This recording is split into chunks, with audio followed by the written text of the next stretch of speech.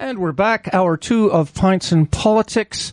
Joining me in the studio this afternoon is Justin Millian, Alicia Ravasha, and 5 colleagues. We have 7 poets in the room, gearing up to read. And so what you're going to hear is a on-air reading, poetry reading. Each poet is going to do a set. There'll be some conversation in between. And we're going to start off with Hannah. Could you introduce yourself a bit and then tell us what you're going to read? Yeah, sure. My name's Hannah Collins. I am a poet and writer here in Peterborough. Not for very long. I feel like I've really only been doing this or participating in this community for about a year or so. But I have been writing for longer than that, but not really taking myself seriously as a writer until maybe a year or two or so. I have been participating in Right on the Street and working with Jeanette and Justin doing, I've done like the Show and Tell Poetry series. I've been in all of Jeanette's creative writing classes at Trent. So I'm pretty much just like hoping to take being a poet here and connecting this community to the next level and working closely with all the people in this room still. Writing wise, I mostly write poetry. I don't write prose, and I focus on writing about body horror, which sounds bad. I would love to be a political poet, but I'm not. I mostly write about blood, which is what all the poems I'm going to read about are. It's not really about horror as much as it's about just weird connection. So that's kind of where it comes from. And I'm more of a written poet than a verbal one. So I'm going to write, if my phone will turn on, because it just turned off somehow. Wow. Of course. Okay. There we go. Of course that's going to happen on air. Where else would it be? So this is a suite of poems about blood, pretty much. And interesting personal connection. The suite is called Fluid, and the first one is called Body Farm. Do you want me to read them now? Yeah, let's do it. So this is Body Farm. There are 3 ways the Body Farm can access the body: through donation, through devotion, through incantation. The neighbors complain, claiming the smell sinks into their clean dishes. They can see their loved ones rotting from the backyard fence, ruining their barbecues. And then the second one, there's 3 in this, is called Blood Splatter. Across the floor, it's carpet, or it's hardwood. Either way, it's blood, and it's on the floor. Tacky between your fingertips. Maybe there's a little shards of skull or bits of brain mixed in. Maybe it darts across the carpet, or the hardwood, from where your feet stand to the door. A trail of blood. You can see it clearly under the refuge or roughage at the corners of the concrete walls, or plaster. Probably that one. Probably cheap. Push pinholes and wads of blue sticky tack embedded in the drywall. If you look closely, you can see the paint spill over the trim. Sloppy. But you're not looking at the wall. You're looking at the floor, at the mess, at the blood in a splatter, in a trail, reaching for the stair. And the last one is called Love Letters. The corpse says, I love you, but it sounds like, kill every last one of these sons of bitches. His hands don't work like they used to. They crack now. When the knuckles scrape across the pink warmth of your skin, they blister on contact. They'll break with that swing of his aimed right at your jaw. Dust spores where the blood vessels pop. You'll crack, too, hitting the banister, peering over the staircase, a bruise to match the blood at the foot of the stairs, soaking into the floor, mouthing I love you into the darkness of the hallway. Thank you very much. Wonderful. I have a question. How do you go about picking what poems to read for what crowd? I think it mostly depends on the tone. It's tricky because all of my poems are gory. I mean, not all of them, but most of them.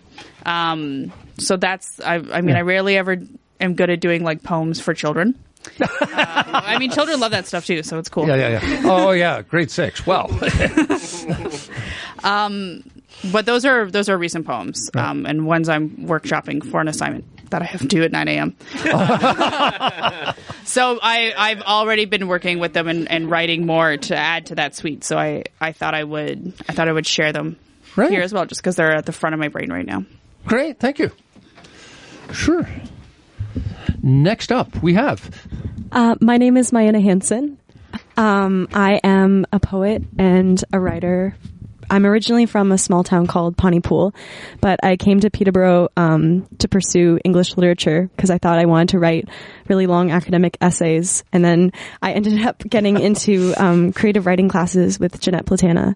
And over the last couple of months, I've been given a lot of really exciting opportunities to do things with poetry that I didn't think I would ever get to do, like this. So I'm not going to take too much time. I'm just going to read 2 poems. They're part of a bigger suite of poetry, but I like to pair them together because I think they do nicely as like a night before and then the morning after. The first one's called Little Black Censored Box. She only has sex in the dark. It's not that strange, really. Her lover hasn't caught on to the rule, doesn't try to coax her out of the blanket that she's beneath.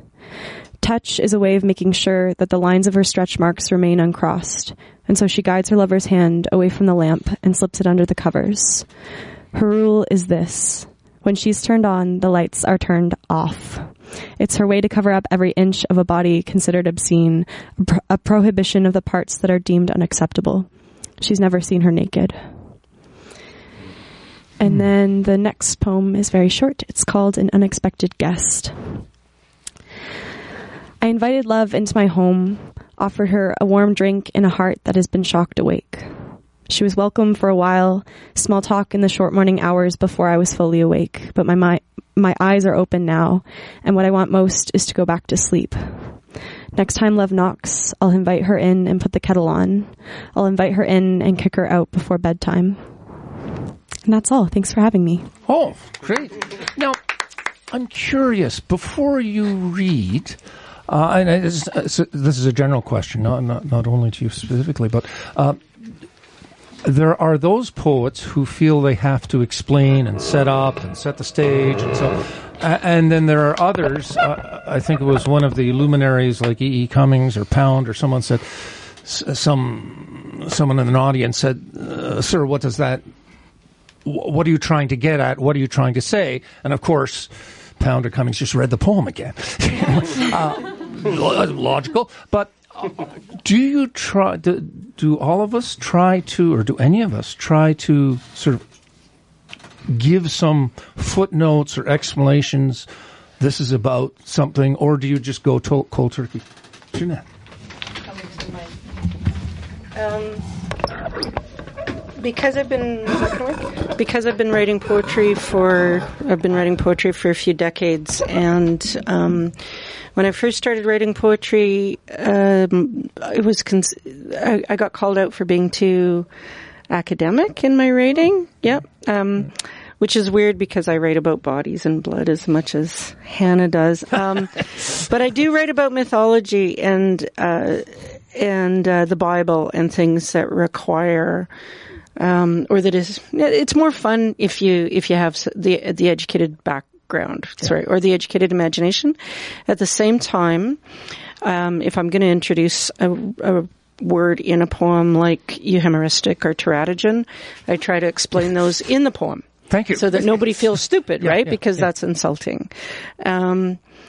So, I do get caught in that. And, the next thing I publish, if it's my fairy poems, will require, there'll be a glossary. There'll be actually a fairy called Glossa, the fairy of copious footnotes, and she will provide all of those. So when you do a reading, you would say, by the way, Sophocles is a blah, blah, blah. Yeah, or I'll just read Glossa, the fairy of copious footnotes first, and hand that out or something. I'm not interested in alienating people. And, sure. Yeah. Mm-hmm. Yeah, I agree about when I'm doing a reading, I'll explain it a little bit beforehand. But if I'm workshopping something with my peers in a creative writing course, I like to just give it to them and not explain it, because usually they'll assume things that are way more insightful than what I had actually written. And then I'm just like, yes, that is what I was going for, and then add it into the revised version. So Love it. Okay, next poem. Hello. My name is Nick Taylor. I am a poet, writer, journalist, although some people wouldn't like me calling myself that. in Peterborough. I go to Trent. I study international development and philosophy, but sometimes I wish I was studying English or cultural studies. But yeah, I write a lot of different kinds of poetry. I used to do a lot more spoken word, but lately I've been finding enjoyment in page poetry more so, and I didn't really realize that they were different things until I started writing page poetry. But yeah, I'm going to read some page poems, I suppose. Some of them are political, some of them are not, because I'm trying to not be such a curmudgeon all the time. Okay. But yeah, this one is called Make Trouble. Goliath likes to gaslight. David passes notes in class. The writing is on the wall, but I'm not alone in this room. Curiosity killed the cat, and epistemic violence is still violence. We dig our fingernails into plastic chairs. David doesn't raise his hand anymore because Goliath doesn't give a damn. Nihilism makes way for Meletus. Gadflies kick up dust. We do not sit pretty. When the sun rises, we make trouble for breakfast. We practice impiety on the bus. We never go alone. We never go quietly.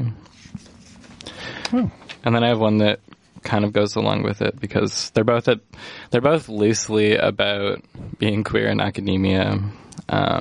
But yeah, this one's called Harm and Foul. Excuse me, it's called Harm and Foul. Harm and Foul. Thank you. Nobody wins when one of us loses. No room for profit. Keep it secret. Neoliberal zero-sum game. There are no rules. You are free now, fool. The competitive devaluation of the currency of empathy. Comparative disadvantage. Specialize in manufacturing apathy. The economy of credibility. Queer kids don't have any. Oppression happens anywhere but here, a third world export.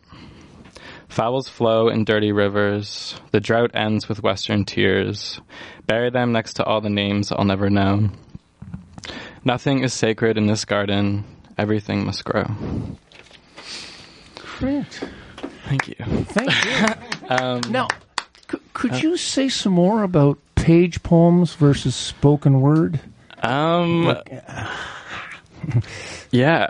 I don't know. I think that, like, to be fair, like, probably a month ago I thought it was an arbitrary distinction, but now I know differently. There is dissent in the studio. I've learned things. I think that in page poetry, it feels like the words have to do more in a sense because you don't get to, like, because you're writing it for the purpose of someone reading it as opposed to someone listening to you say it. And so you don't get to have your tone necessarily. You don't get to have, I mean, you build tone in your writing, of course, but I feel like there's a lot more room for interpretation with page poetry, but maybe not. I don't know. Interpretation by whom? The reader. Like, I think that in page poetry, there's more room to read something more than one way. Whereas in spoken word, there's not necessarily as much room. I don't know. I'm trying to, like... No, it's... see what everyone's looks are saying. Yeah. I think performative poetry, or what's being called stage poetry or slam poetry here, because it's ephemeral, like you're not handing it out on a page, it's just going to happen in the performance. And you can make decisions about your performance, your voice, your body, and all those things that let you at least think you're controlling how the audience is receiving it. And that's something that you give up in page poetry. You're not there to say, see my sad face, it's a sad poem. I had a terrible experience once reading a short story called Dear Dave Bedini, and Dave Bedini read it and thought that it was this beautiful sad thing, and I thought it was satire. And he was pretty grouchy when I read it. The first line is, Dear Dave Bedini, even though I hate hockey, can we still be friends? Ooh, that's funny. Okay, well, thank you. Justin. Hello, Bill. Hello, Justin. My name is Justin Million. I'm the founder of Show and Tell Poetry Series in Peterborough, poetry editor at Bird Braid Press, and one of the folks who you can find at right on the street at 388 George, which is something that Jeanette Platana approached me about a few weeks before we opened. And it's at the base of what we're doing there. If you haven't been, it's a creative writing space. We don't have Wi-Fi. We don't sell anything. We don't have coffee. The space is for writers to write. Handwriting, typewriting, tablet writing, I don't know, whatever you want to do. Right. But we would encourage any and all writers in the community to come and check out the space. The kind of main thing we're doing right now, which most of you have probably seen if you're downtowners, is we've plugged writers into the storefront window spaces, which if you haven't ever done that as a writer, it's something you should really experience. It's pretty amazing. I believe Sean Foy, just before we left today, said that he feels more like a writer when he's writing in the window, which is exactly the point. Right. And this is something that Jeanette did back in 2015.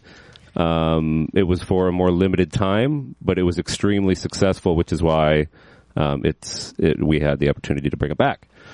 So yeah, please come out to Right on the Street. And actually, this is why we have so many poets in the room today, because I got an email from Bill, and then as I read the email, everyone in this room was there.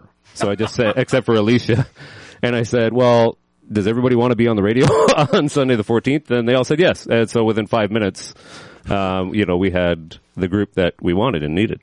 And that's just, again, that's kind of one of the more advantageous bits about the space.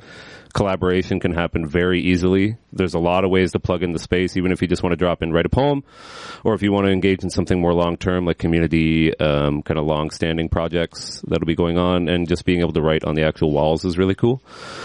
Yeah. That's, I guess, all I'll say about that. I'm going to read some poems that we all know about the black hole picture, of course.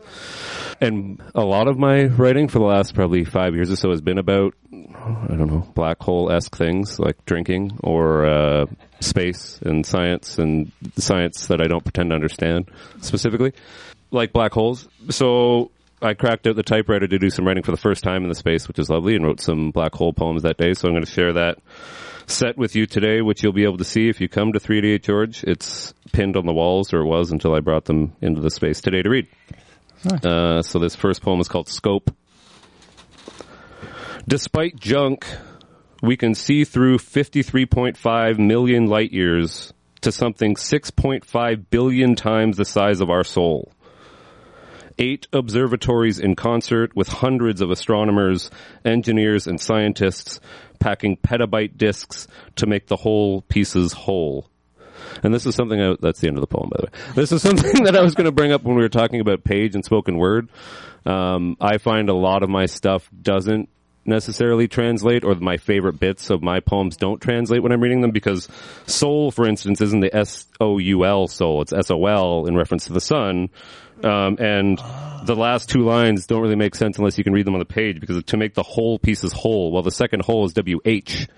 Right. So I wouldn't say that's a disadvantage of page poetry. It's just, again, like Nick was referring to, it leaves it a bit more open, but you have to see it on the page for that to come across. Now that I said that, this poem is called O, like the letter. And, I'll also say that it was kind of like a weird collaboration, I like to think so, between me and William Carlos Williams, Spring and All, which is the best book of poetry ever written. And he has, I'll say that with authority. He has, there's a quote from Spring and All that goes like this, and it's the epigraph for the poem. Oh, meager times, so fat in everything imaginable. And this is called O. Oh, nothing. I have so much to tell you, my throat disappears.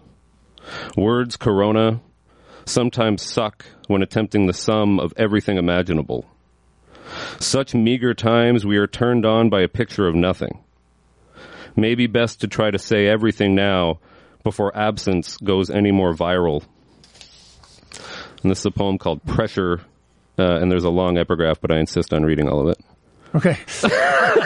Sometimes the pressures get so... Oh, this is a quote from Becky Smethurst, who's an astronomer at Oxford University.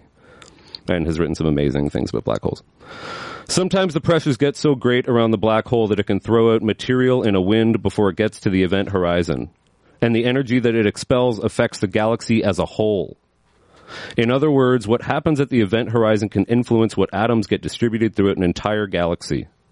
That includes the type of atoms responsible for life as we know it on Earth, meaning black holes may even have a role in our own existence.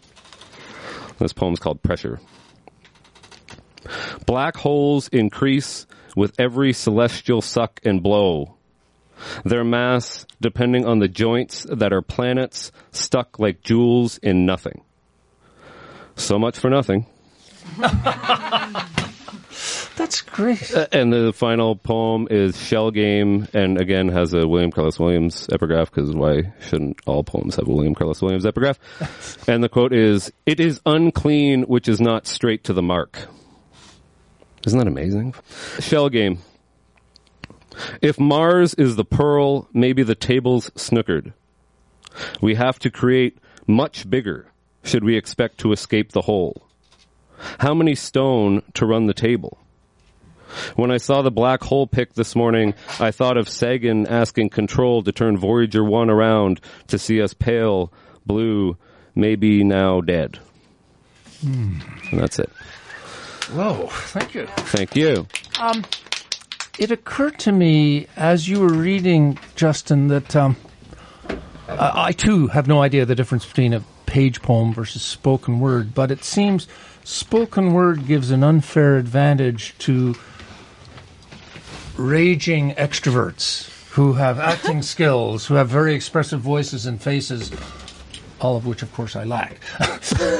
So, Bill, stop. I'm wondering, is that also a piece of the difference and why some of us oscillate towards page poems, some of us oscillate towards the performance pieces? I think, if I may, Bill, I'll reframe the question in terms of... I'll start with a little story that it won't take very long, I promise. Okay. Rob Winger, who's a prof at Trent University, is one of the better readers I've ever seen read. And I had the pleasure of taking one of his classes at Carleton. I swear he followed me to Peterborough. Because he's here now, and so am I. But I'd of course given a lot of thought to how page poems should be read. Ben Ladouceur, also a friend of mine, who's a great poet, he's a really great reader. But I just don't think a lot of page poets really give enough credence to how their poems should be performed. And because they just think because it's on the page, it should just be read. And you can see the difference if you see somebody like Rob Winger reading with such kind of his own personal intensity, like he didn't learn it anywhere. He just figured out like what's the most interesting way for me to read my work. Like I looked at Rob reading and I didn't think, wow, I'm going to copy him and do that. I thought, how can I make my poem stronger? Right. And because my lines are so short, that's copying William Carlos Williams for sure. And other people. But, every end of a line has to be enunciated in a different way. I don't want you to necessarily know where the line has ended, or sometimes I really do, because there's a, not a pun. Jeanette and I always talk about how puns are bad, of course, but in the best possible way. But sometimes it's not quite like a pun, but like a weird turn of phrase that's pun-like that needs emphasis. And I think these are just beats in your own work that you come to by being aware of those beats, how they work, how they don't work. Jeanette always says, when you're on stage, make sure you have a pen. And it's a great idea. A lot of poets also, I know, like I do, I wing it on the spot sometimes. You edit as you go, you edit as you read, and it seems impossible. Like, other people have told me, well, how do you do that as you go? It's not I'm not an expert. You're right. Well, maybe a little bit. But, I'm not, I don't know, I'm not some, I don't know, what's the word? Anybody can do that. It's just, again, the attention that you're willing to pay to it and how much work you're actually willing to put into your own work. Right. I don't know if anybody else wants to weigh in on that. So somebody said to me once, they said, you don't have to write everything to be read aloud. And I looked at her and I went, yes, I do. Like, I was like, what? Of course. But I think that in spoken word and in performance poetry, there is a lot of this hindrance that I think those poets don't realize they have. I did spoken word for years and I stopped, and then I didn't write anything until I was like in my mid-20s. Because I found the style just actually really hindering instead of expressive. Okay. Because there's like an expectation of beats and of length and of what how you're supposed to perform and how you're supposed to express things, that it just ended up being more constricting. You can always tell a bad spoken word poetry by just like they've written a paragraph in prose and they've just performed it in the same set of beats, and you're like, this is not good. Nick, are you turning away from me in shame? But I think that there is like there are the same.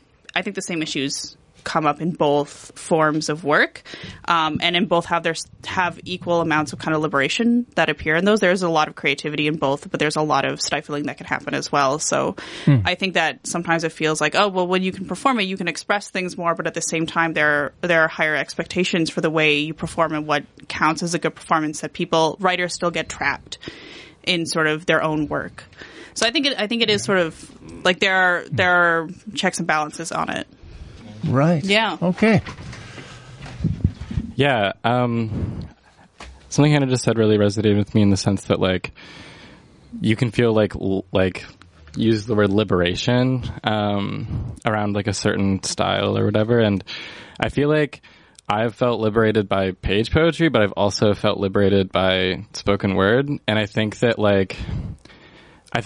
to a certain extent, maybe sometimes it's just about what the poem is about and about how you're feeling about it. And sometimes it's a poem that you want to get in front of a crowd and scream about. And sometimes it's a poem that you don't feel like screaming about, or you want to scream about you want to let the words scream on their own accord in a certain way. Okay. Yeah, and I think it just context matters. Great. Okay. We have another poet. All right. Okay, Alicia. Yeah, I'm Alicia Rubisha. I'm the editor of Bird Buried Press, a board member for EC3, and a number of other things. Number of other hats. And so I'm going to read some poems from the collection I've been working on that was inspired by Roberta Bonder, who, if you don't know, is an astronaut, or was an astronaut, and also a photographer and a neurologist. And, well, I kind of touch on all those things in this first poem that kind of sets up the book. And I'm going to read, all my poems are very short, so I'm going to read 5 of them. Model Rocket. The astronaut shows photographs of her mother Mildred and her sister Barbara and the desk in her childhood bedroom. If they'd had rockets back then with explosives, then I would have had them. The world's first neurologist in space studied autonomic nervous system function. Breathing, heartbeat, and digestion are supposed to be unconsciously directed, but I am always forgetting breath in space. With a room full of people, I hear Canada's first woman in space do her best. There is no try. In her large format landscape photography, it is possible to zoom in on the black spots in the salt flats until they are buffalo.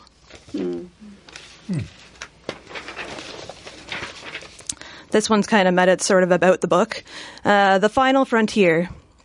Recently, I met a nice older man and told him about my book. He told me Ken Money should have flown, but Roberta was a woman. I mentioned that she was also the world's first neurologist in space and asked if Ken Money studied autonomic function. The nice older man didn't know, but remained convinced. True story. So the other thing that my book kind of does is bring together the rural landscape that I grew up in and kind of compare and contrast it to outer space. So this one kind of bridges those two things. The mechanics of sleep. Asleep, afloat, every exhale lingers to the point of suffocation. A night's rest, requiring fans, like an Ontario summer. And then, is that it? Oh. Got one more or 2 more in here. Oh, this is a black hole poem, which I wrote before the black hole photo. Long before. It's actually published in my chapbook, dear. So, so that one, I think, is set on the public record. And it's called Mosquito. Exhausted of fuel, the star collapses under its own gravity. Black hole disappears light, eats worlds, sucks.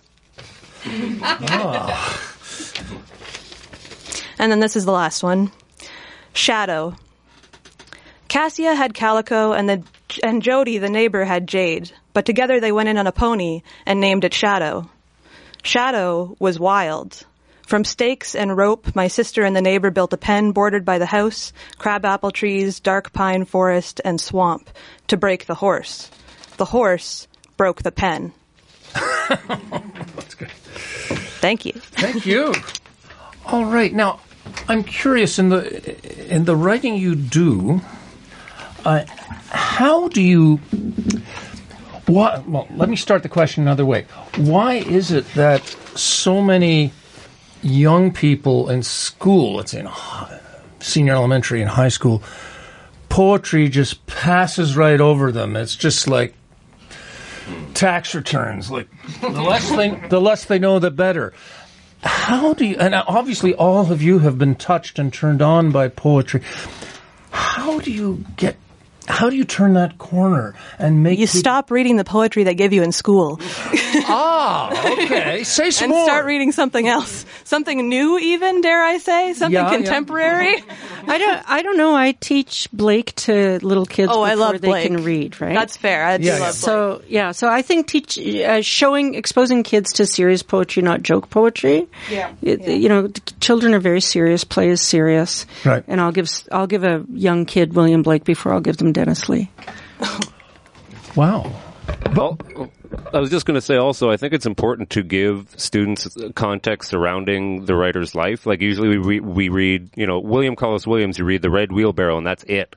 That's arguably the worst poem he has. Mm-hmm. So the way poems are chosen is also very interesting. I don't know who does the choosing, but don't give your students anthologies. Don't give your students anthologies. Interesting. Okay. All right. We have another poet.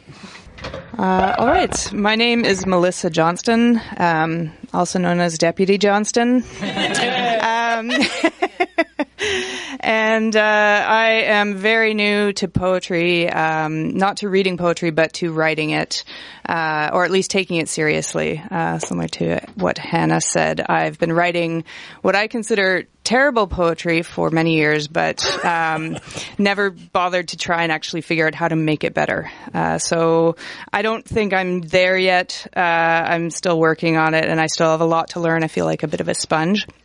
But I was very happy to do my first reading at the Show and Tell Poetry Series earlier this month. Thank you, Justin, for that opportunity. And so anyone who was there may recognize this first poem. It is called Muppet Trip.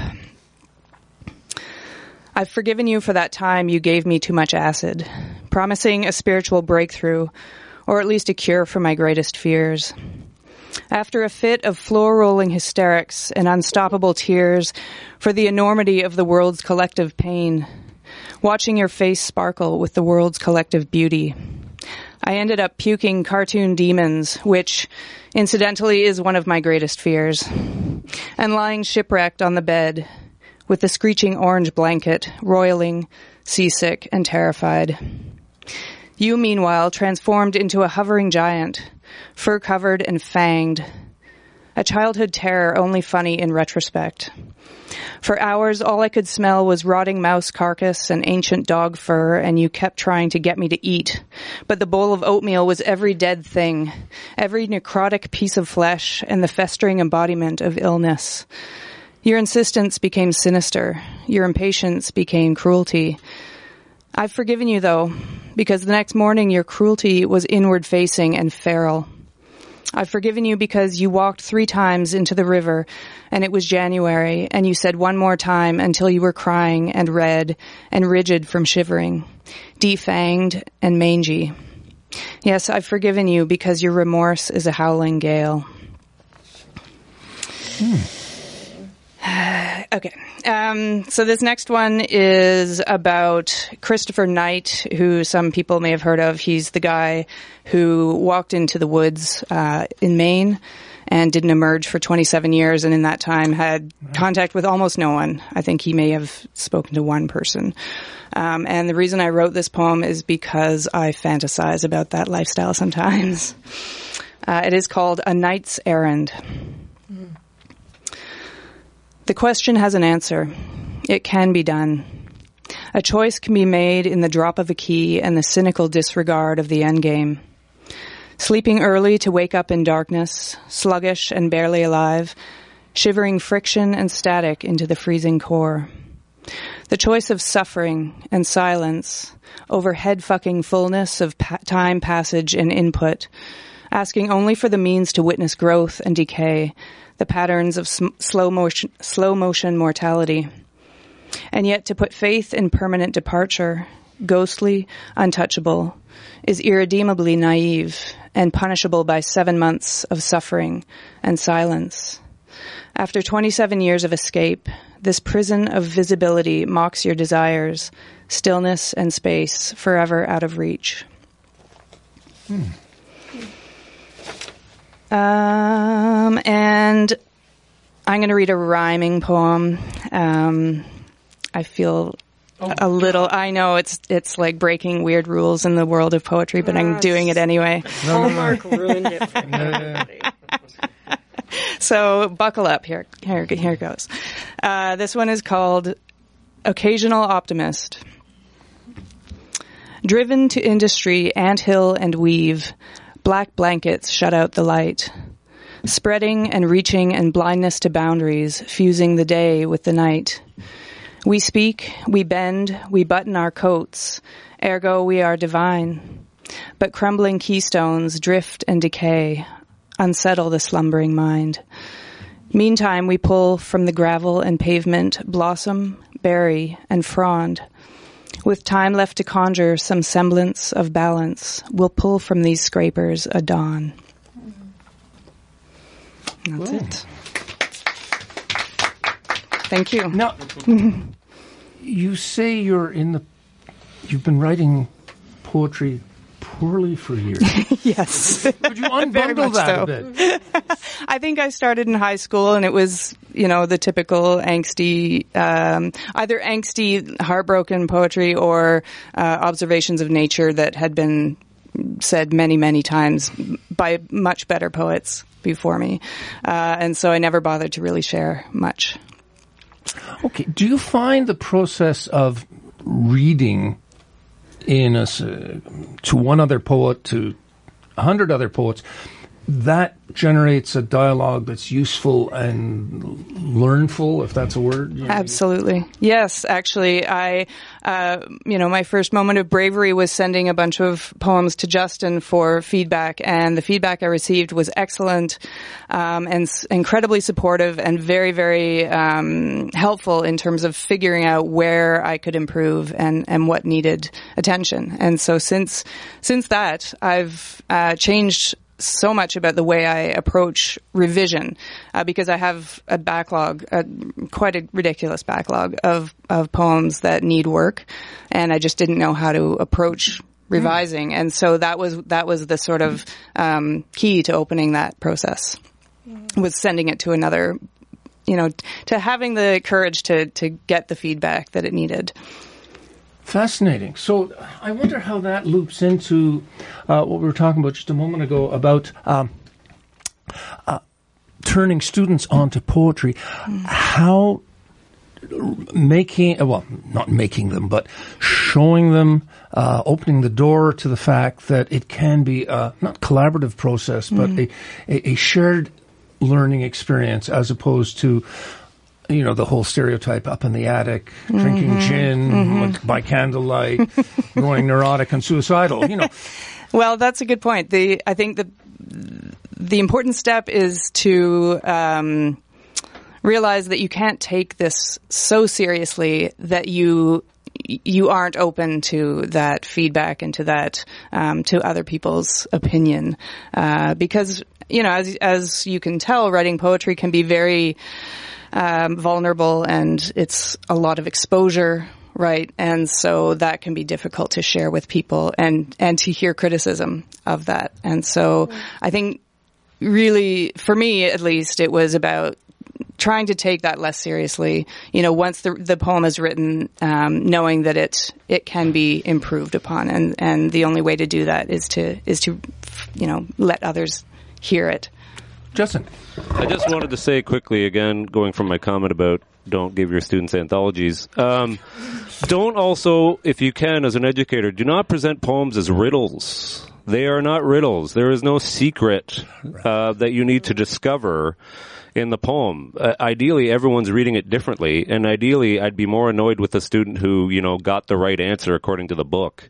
Please, Mr. Million, please, sir, what does it mean? Right, exactly. Well, and it means exactly this. The wheelbarrow represents everything, which is unhelpful. It doesn't help anybody's understanding. It doesn't help the nuance of poetry at all.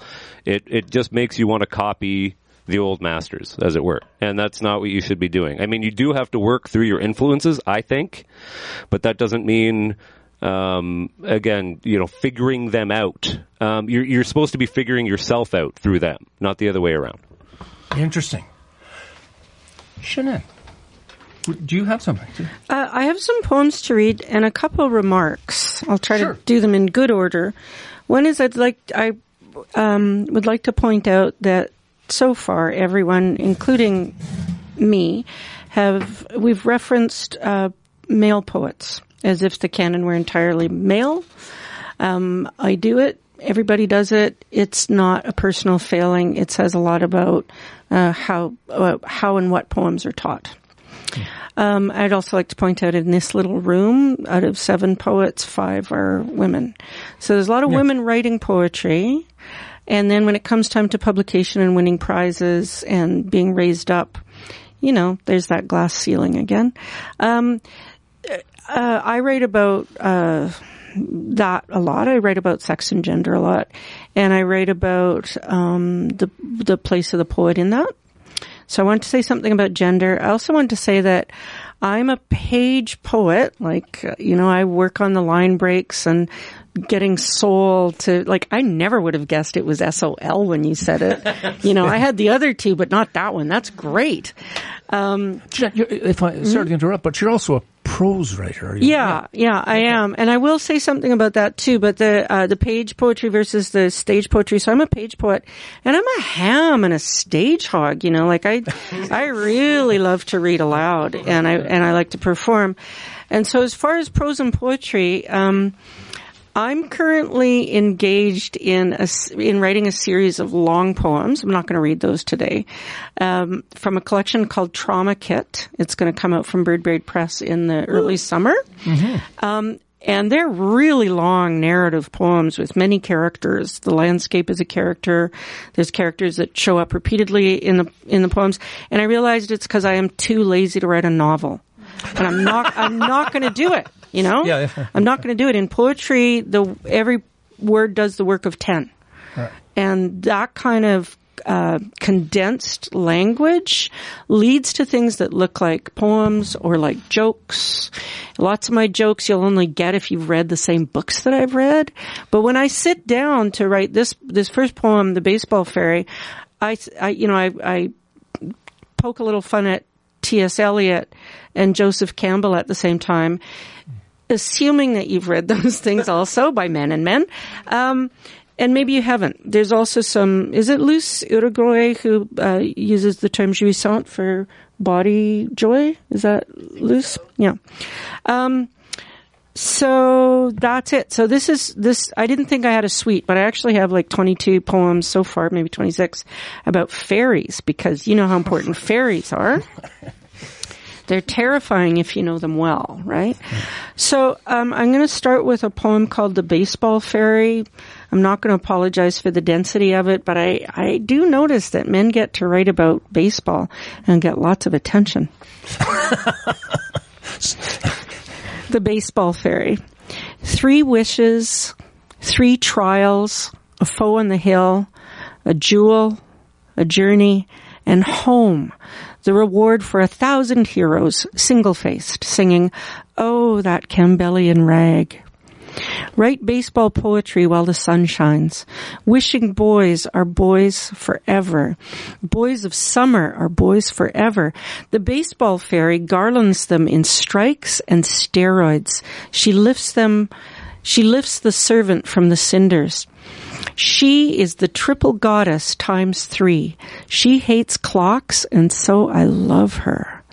All heroes are sacred to her. They don't know it, but I do. What's new? I don't want to spoil the game for you. I spent the final 7 innings in left field, my body like a boy's body still, thinking the M in MLB stood for men's, that world meant world. Words will be birds. They punch star-shaped holes in the diamond air. I caught a near-line drive fouled out of mortal reach, breaching in jouissant geometry. Torso-twisting trajectory changes made mid-motion, mid-air. My blind left hand revealing coordinates. The ball homed to my glove. I homed the ball. Double play, the inevitability of all. Above all, I don't want to spoil the game for you. Polyhymnia is the 9th of the muses of sacred hymns and geometry. Hera, at home, watches the Olympic World Series of zoophilic rapes. Zeus, her double-playing husband, shifts shapes: bull, swan, eagle, snake, Europa, Leda, Ganymede, etc. For this, the Queen of Heaven gets a 7-game suspension for calling him out. Gets called jealous, not protectress. All champions are her heroes, viz. Hercules, Heracles, Hera's heroes. Get it? They don't know or likewise don't care. I don't want to spoil the game for you. What is the cost of a medical clinic, a school, shoes, clean water? Less than the cost of a major league contract. Millionaires will be multimillionaires. Here, little girl, for you, girlfriend, mother, wife, sister, fan. I would pitch the first 2 innings without fail, without a hit, game after game, toe to the threshold, then sent to the outfield to rest on my feet, shortcutting the journey to no place to wait for the star-making foul, a girl's body like a boy's body, until...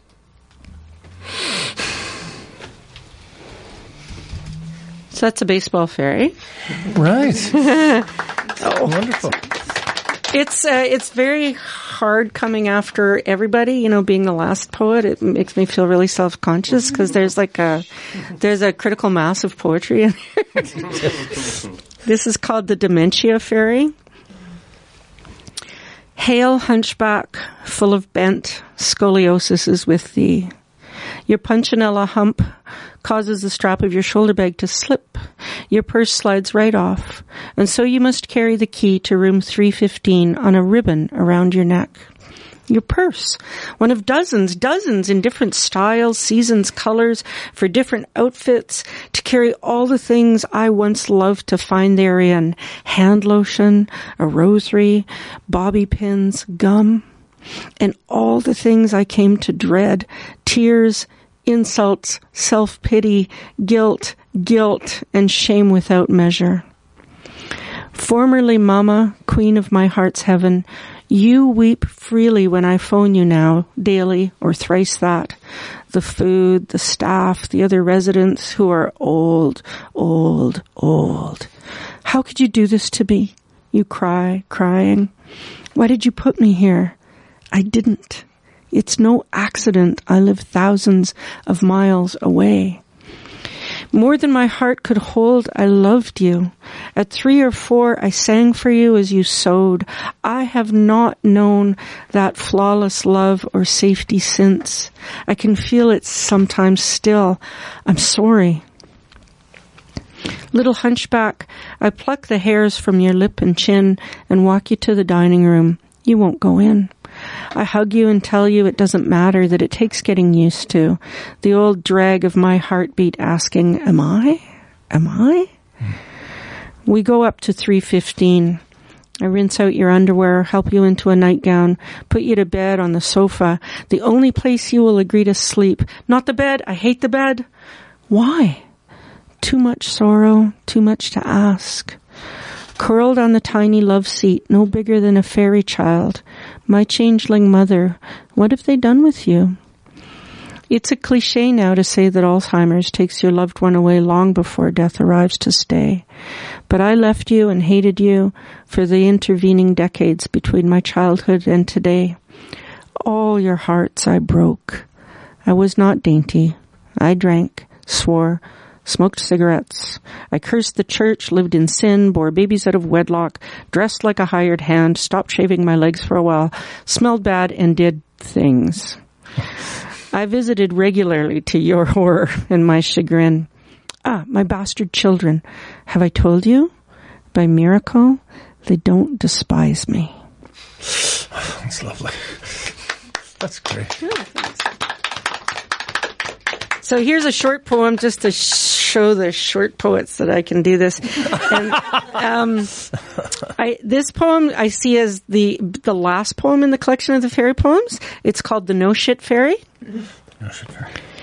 When you are not where you want to be in your life, the No Shit Fairy says, welcome to the human race. Lovely. Well, thank you so much. I'm looking at the clock. I'm wishing this was just the beginning and we could just go on. But thank you for sharing all these. So that was Justin, Alicia, Hannah, Mayanna, Nick, Melissa, and lastly, Jeanette. Do we have time to promo something? We have time to promo something. Yes. Thank you, Bill. So again, 388 George Street, right on the street. Please come down and see us. It's 10 to 4 almost every day. Well, no, every day, except for Saturday, Sunday, where we kind of just announce the hours. But it's a creative writing space. Please come down, bring your own coffee. Try not to treat it as a cafeteria. Eat and then come. But if you need to eat, then please do that. So that's that.